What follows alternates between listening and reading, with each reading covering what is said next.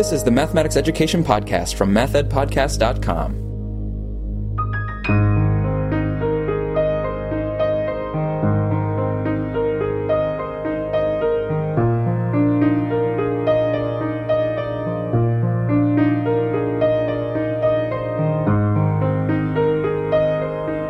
Welcome to the Math Ed Podcast. My name is Sam Otten from the University of Missouri, and today I'm joined by two guests. They are co-authors. It's Mike Steele, who's a professor of mathematics education at the University of Wisconsin-Milwaukee, and Craig Hoon, who's a secondary mathematics teacher at Holt High School in Holt, Michigan.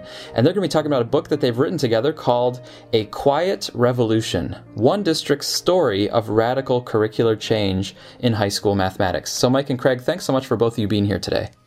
Thanks for having us, Sam. Thanks, Sam. So before we get into that book, which has kind of a fascinating, intriguing title, as a lot of people really think about making curricular change and shifting things in mathematics, especially at the secondary level, which is one of my particular interests. But first of all, just to get a little bit of background on each of you, I wanted to ask where you did your professional preparation. So Mike, maybe let's start with you. Sure. I mean, I was a middle school math and science teacher for a number of years out in the state of Maryland. And following that, I did my doctoral work at the University of Pittsburgh under the direction of Peg Smith, and have been at both Michigan State, which is where Sam and I know each other from, and Craig and I know each other from, and the University of Wisconsin-Milwaukee at present. All right. And Craig, how about you? What's a little bit of your background and how you came to be prepared as a mathematics teacher?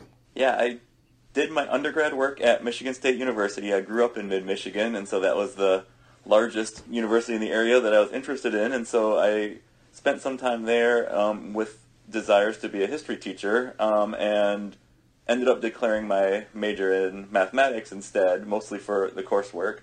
When I got to the methods courses, it was under the direction at the time at Michigan State under Dan Chazen, and we did some work about how algebra works and what a math classroom could look like, and I was really intrigued by that notion, and I haven't really looked back toward history education since that point. And so I did my undergrad at MSU. My fifth year in the program, which is how MSU is set up, is a year-long internship, and I did that at Holt High School, and luckily the following year they had an opening and hired me there, and since then I did some master's work at MSU and have maintained a pretty close relationship with the TE group since then. Mm-hmm. And speaking of Dan Chazen, so when you mentioned the work that was going on earlier, was that related to the Beyond Formulas book? That's how I remember the book anyway. Was that kind of in the mix there as well? That was a little bit before my time, but yeah, he did a lot of the work there, but while he was actually in a embedded placement at Holt High School. So yeah, part of that, we can touch on this probably later, but part of that PDS work that MSU was connected to Holt High School with, that was all part of that big project and interaction that we had going prior to 2000 when I joined the game. Right, okay. Yeah, and so a long history of Holt High School, which is actually part of, what this book digs into, the different phases and kinds of work that happened and how it continued and has gone on to this point, focusing on curricular change at the high school level especially. So speaking of Holt High School, they're in mid-Michigan, tell me a little bit about the high school itself, the setting, the students, and anything that we maybe need to know about this situation so that we can kind of get into some of the issues that the book takes on. Sure. For Michigan, it's a moderately sized school. We have about 1,800 kids in 9-12 grades, and so, there's not a lot of buildings that are, much larger than that, the way Michigan sets up their schools. Detroit and some have larger, but for the most part, we consider ourselves, having a lot of kids from a lot of areas. We are contiguous with South Lansing, and so we have a large border that is pretty much indistinguishable from Lansing when you kind of drive south. Mm-hmm. But as you kind of go farther in our district, it becomes more rural, and then east and west, we even have a village that is the farther westernmost point of our district. And so part of it is we have a pretty wide range of probably economic diversity, racial diversity, religion diversity. We have a pretty good spectrum. I would say that has been changing pretty quickly over the last 20 years that I've been there. It started out being much less, at least racially diverse, and has been getting much more over time. But for the most part, I'd say we're pretty typical. We kind of call it urban fringe school. Mm-hmm. And then this kind of unique feature about Holt High School is this history of being a professional development school. And again, just so that we're all on the same page and listeners know, like, what does that mean in the context of Holt and Michigan State to be a professional development school? Yeah, Mike might have some insight into this a little bit, but from my understanding, joining sort of the game as PDS was in its sort of already momentum going and flowing from the 90s, but what had essentially happened was there was a large movement that Michigan State sort of led the charge in, but it wasn't localized to just Michigan State, but to sort of have, the analogy might be like teaching hospitals, where they can sort of have, working in the trenches places that are connected to an institution of higher learning, where they would actually have placements and faculty kind of moving back and forth and working together. And so that was sort of in full-fledged and, lots of funding and lots of work and momentum at that moment in time. And so Holt was one of the PDS schools that Michigan State worked with. We're about 20 minutes away or so, and the faculty from our department and stuff like that would teach classes at the university with like the teacher ed department, and people like Dan Chazen and people there would do projects and research at our building. And so there's kind of a synchronicity there of kind of trying to make each other more effective and working harder and things. And so part of it is that there was a really dynamic, engaged, professionally trained staff at Holt High School when I walked in there as an intern, and I was like, wow, this is what teaching looks like and feels like. And so, since then, even though the PDS project has sort of slowed down and the funding and that kind of stuff isn't a part of our day-to-day work, that relationship still lingers in lots of important ways.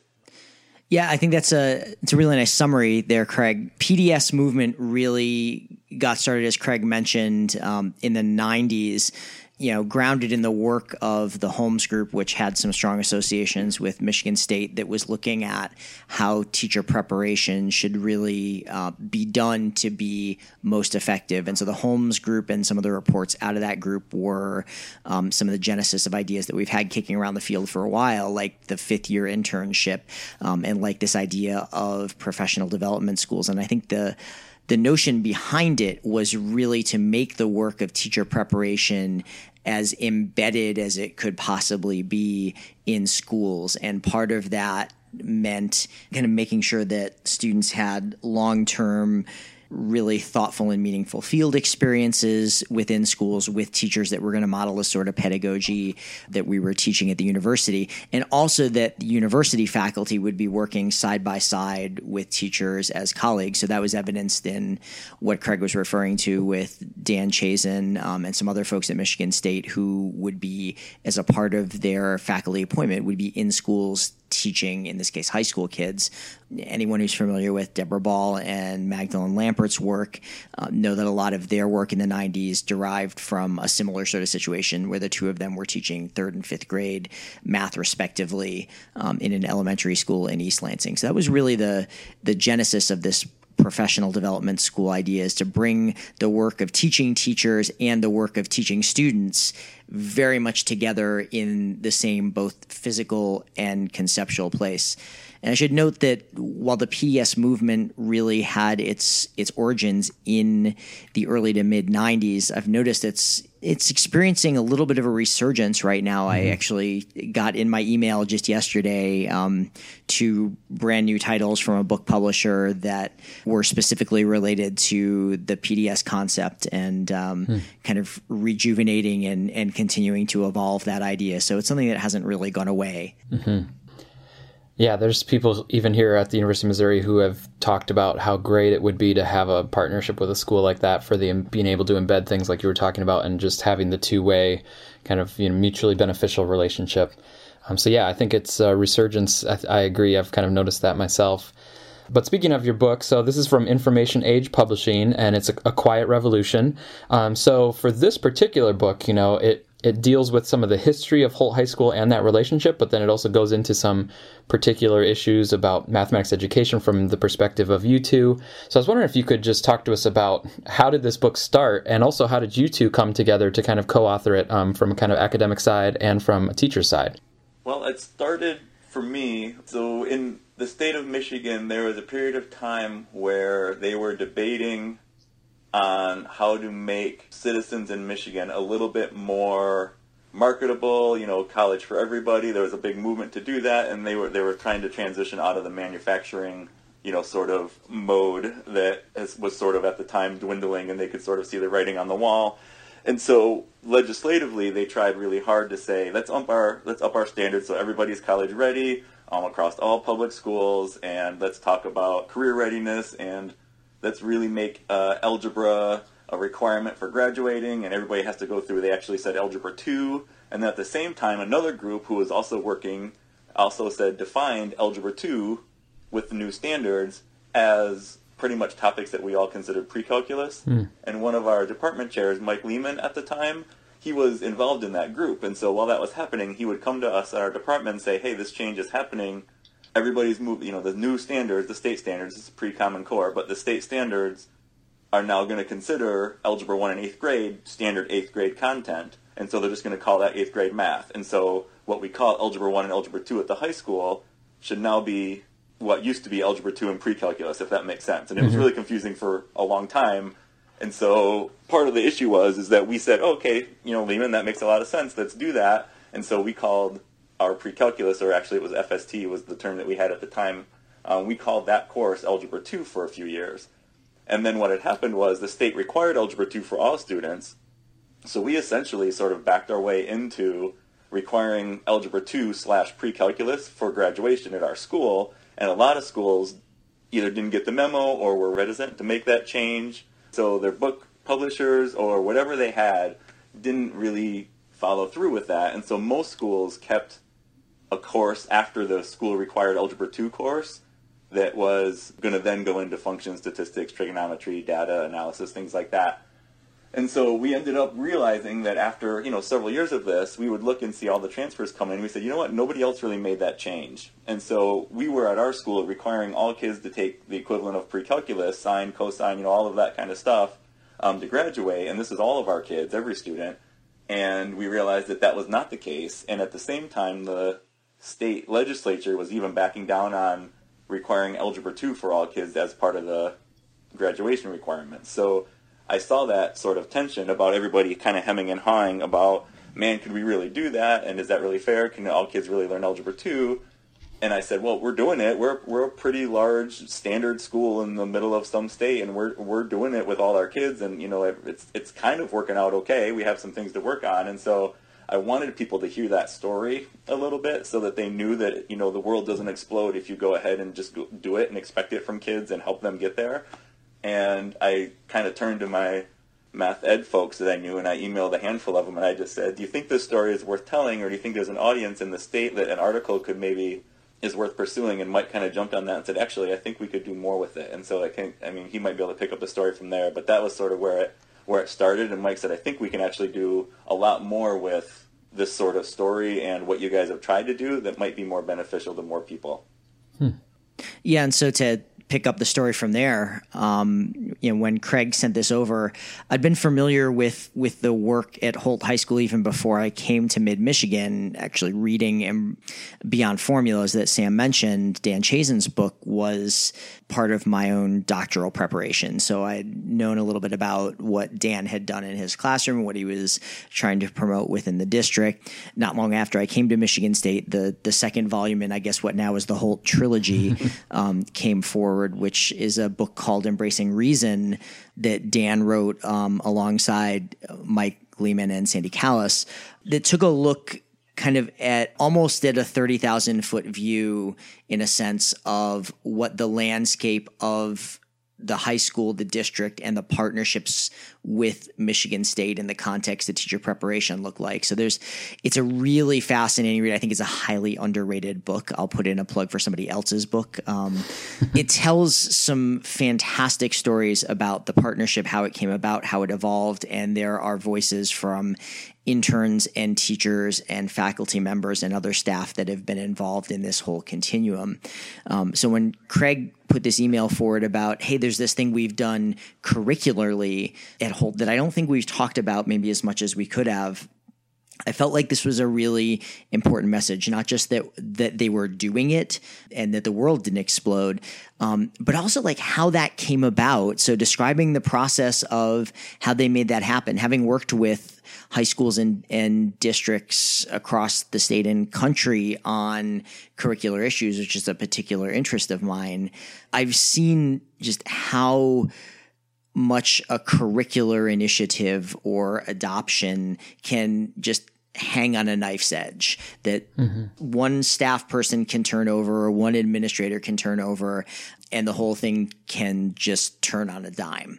And so the fact that Holt has been doing this work and kind of making strides forward and progressing in it, maybe not in an entirely linear fashion, but certainly kind of an arc of positive change over the past 30 years, I think is quite remarkable and something that we could learn a lot from, both from a faculty standpoint in the field in math education, and also something that's going to help the teachers who are on the ground dealing with this, trying to be advocates for change in their own classrooms.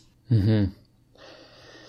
So is that how you would characterize the main goal that you have for the book, or is that who you would recommend, like, to kind of pick up the book and read it, as people in districts who are yearning for that change or already trying to do it and are not sure how it's going to go?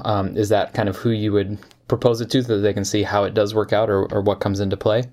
Yeah, I think that's a really big audience for the book, are teachers who are either individually or as a small band of revolutionaries trying to advocate for change in their district.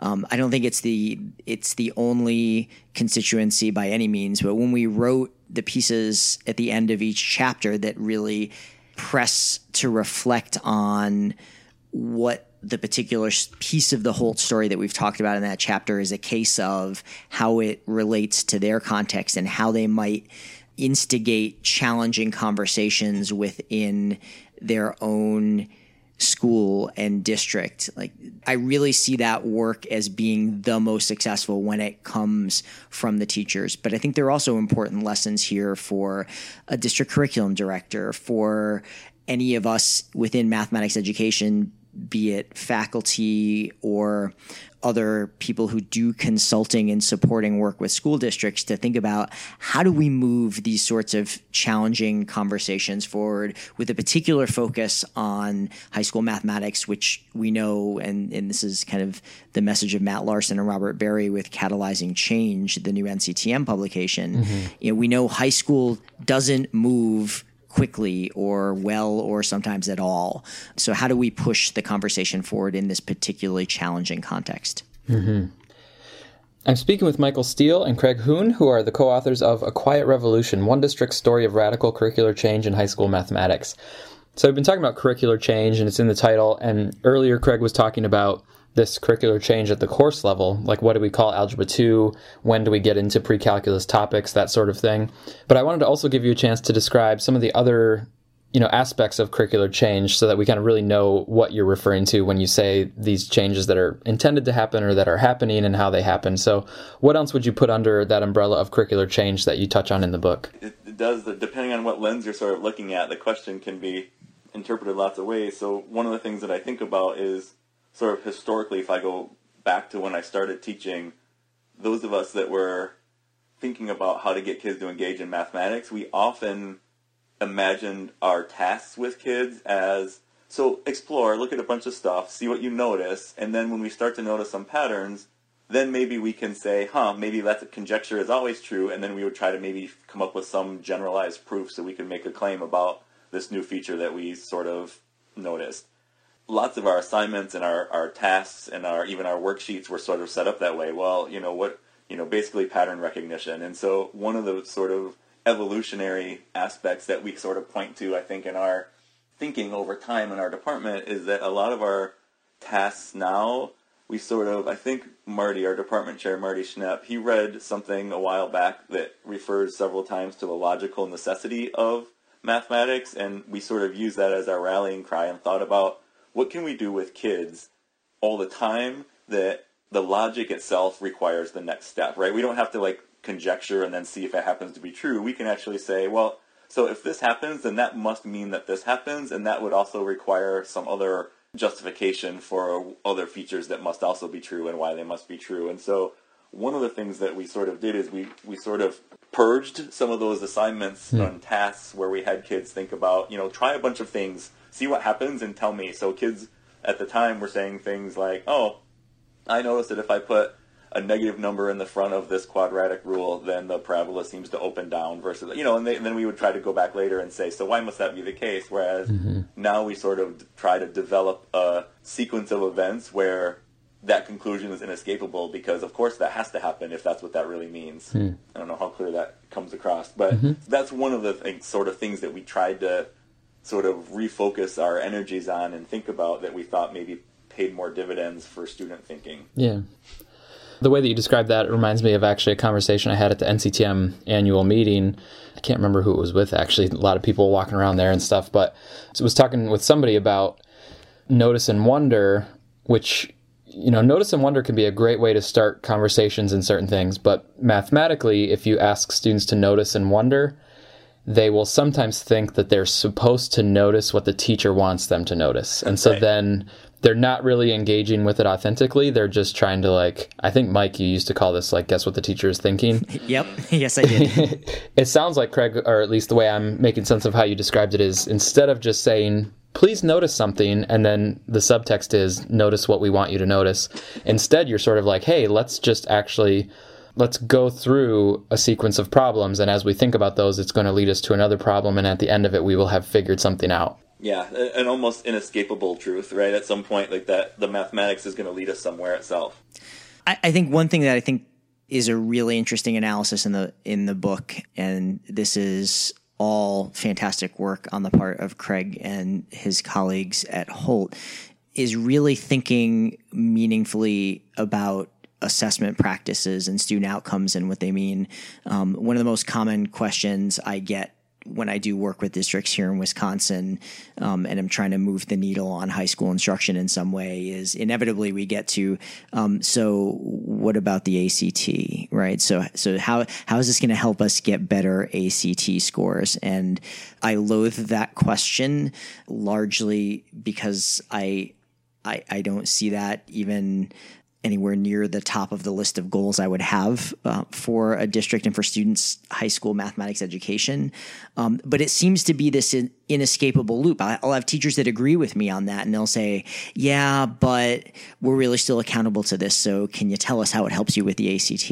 Yeah. And I think one of the stories we share in the book is the ways in which Holt staff, when they were confronted with very much the same issue, I think thoughtfully and productively pushed back on it by talking about kind of what do they value as really authentic and meaningful assessment of student learning, and how does that work correlate, or in this case not correlate, to what the outcomes look like on the ACT. So it's really this interesting data-driven approach to advocating for what's good for students. But I think the precursor to that that's really important to note is that you can't do that unless you've really engaged over the course of time in thinking about what are our beliefs about what meaningful student assessment looks like, and how do we enact those beliefs in the things that we ask kids to do with us around mathematics.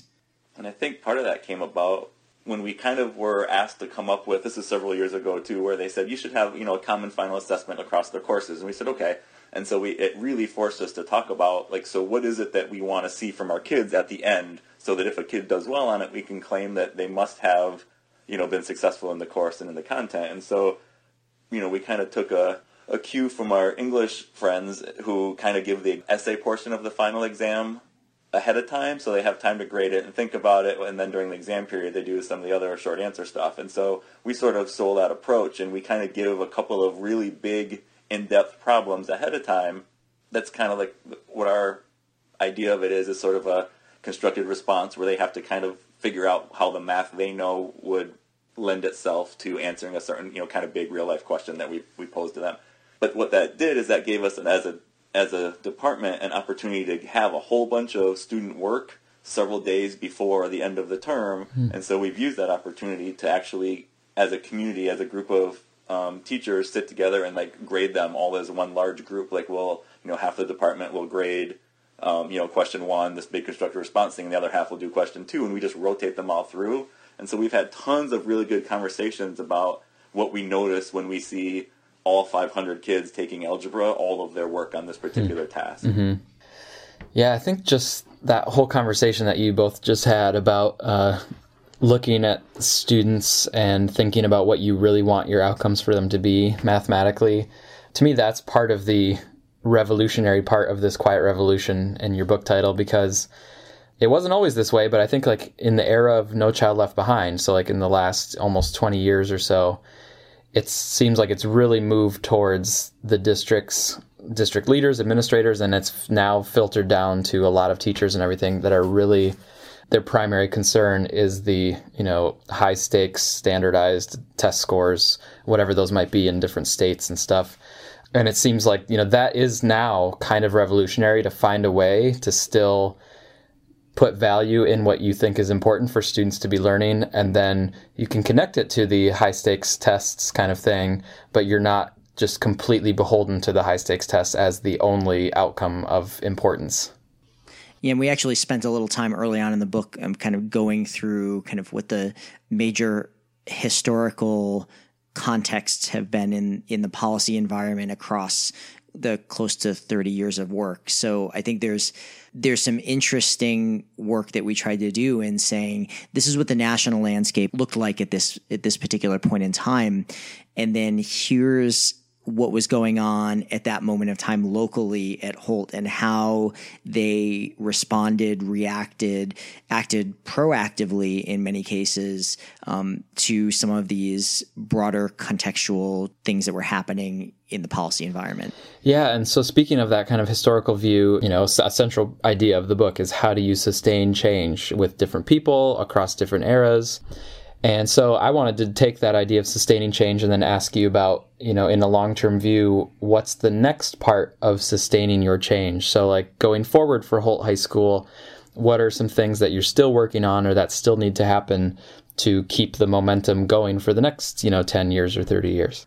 Yeah, well, so a big part of it is handling the, onboarding new staff, trying to, staff recruitment, trying to figure out how we can, as the sort of cast of characters revolves, how we can sort of maintain the sort of directional focus that we've had. And so part of it is, developing newer staff and department members to sort of find and seek out people who are energized by conversations about the way kids think about mathematics, and who want to creatively consider what can we do with kids that sort of pushes the envelopes, so that we're not okay with just giving them a formula sheet and having them compute some stuff on a test and saying, good, they learned it. So, that all leads to, then you start rethinking, so what about the content? So in geometry, I noticed that we have this unit that doesn't seem to go very well. How can we do that? So we just have this sort of recurring conversation, sometimes with new blood and sometimes with loss of other ones, and we just try to go through and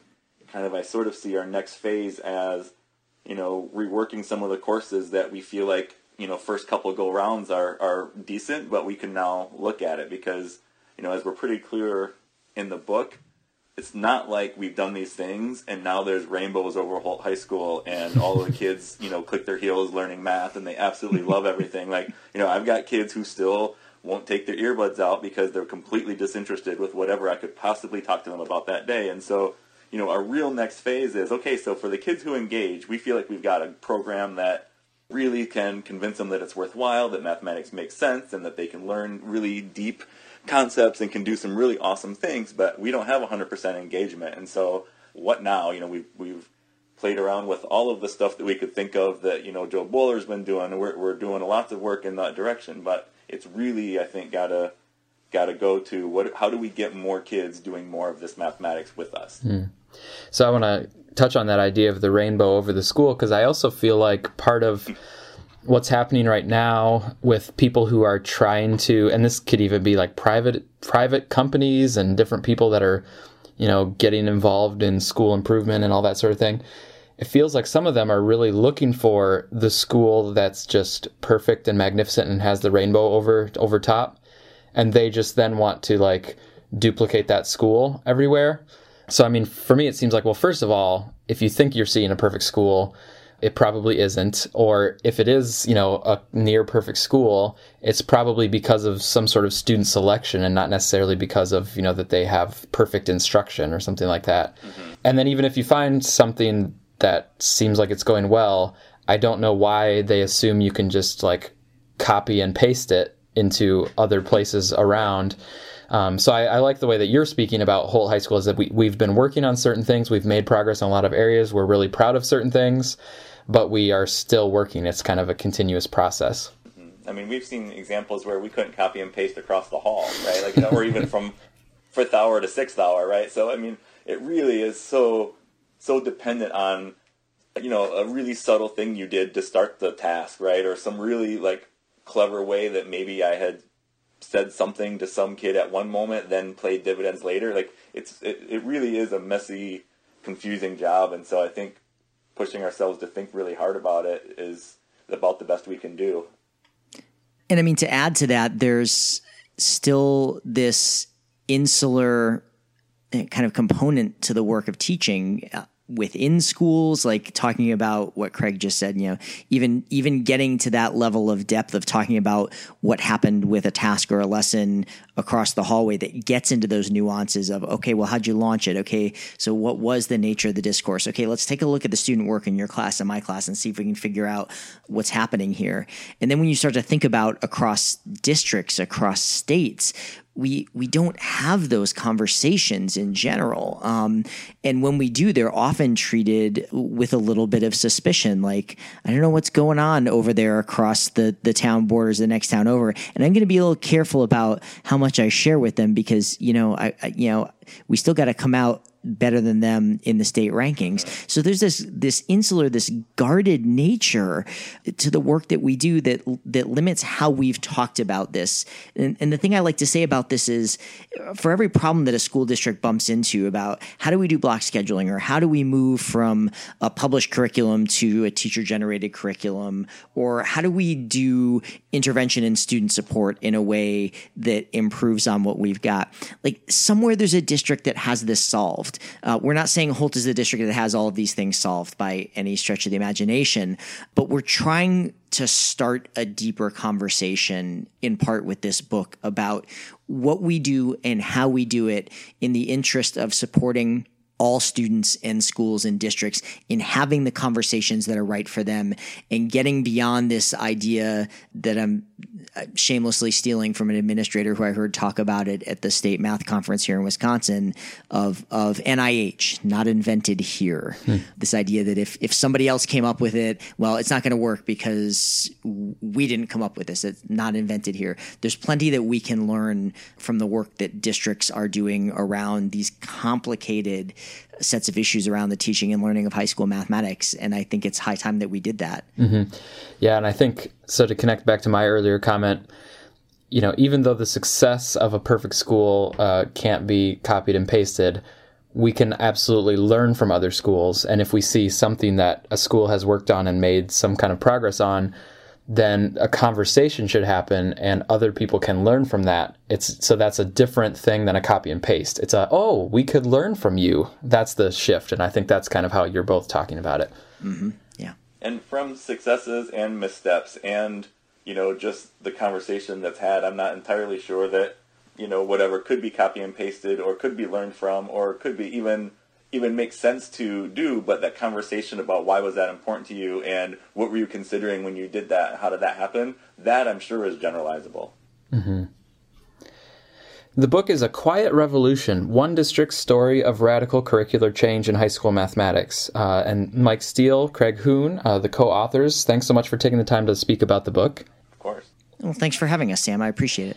And I do have one final question. This comes also from Michigan State University. So my friend Aaron Brackenecki, who both of you might know, but he was there in grad school with me, and he would always ask guests, what would you do if you were not in math education? So I'm going to put that question to both of you. If I wasn't in math ed, I actually worked for a bowling alley in my hometown from the time I was 16, and then I'd come back on weekends and do some in college, and I still drive back about a half hour weekly to still league bowl with a lot of the guys and people that I've known for a long time. And so I'm guessing that if I was not going to be spending my time thinking hard about teaching mathematics, I would probably be running back and setting pins and getting balls and getting people rental shoes.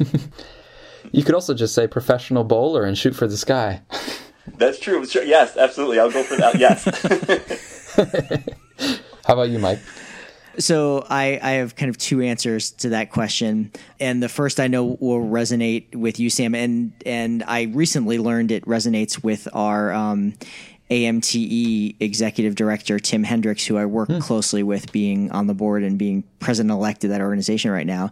Tim was actually a secondary band director for a short time. And being a musician myself, I could have easily seen myself going in the band and orchestra director, theater director direction. Although as a tip of the hat also to my friends and colleagues back at Holt High School, my more recent pursuit being brewing beer, and I learned a ton from many weekend sessions with some of Craig's colleagues at Holt, who are outstanding brewers that helped me hone my craft, and certainly that's kind of the Wisconsin answer here, since every other person is a beer expert in one way or another here. So those are the two things I could see myself doing if I weren't in math ed.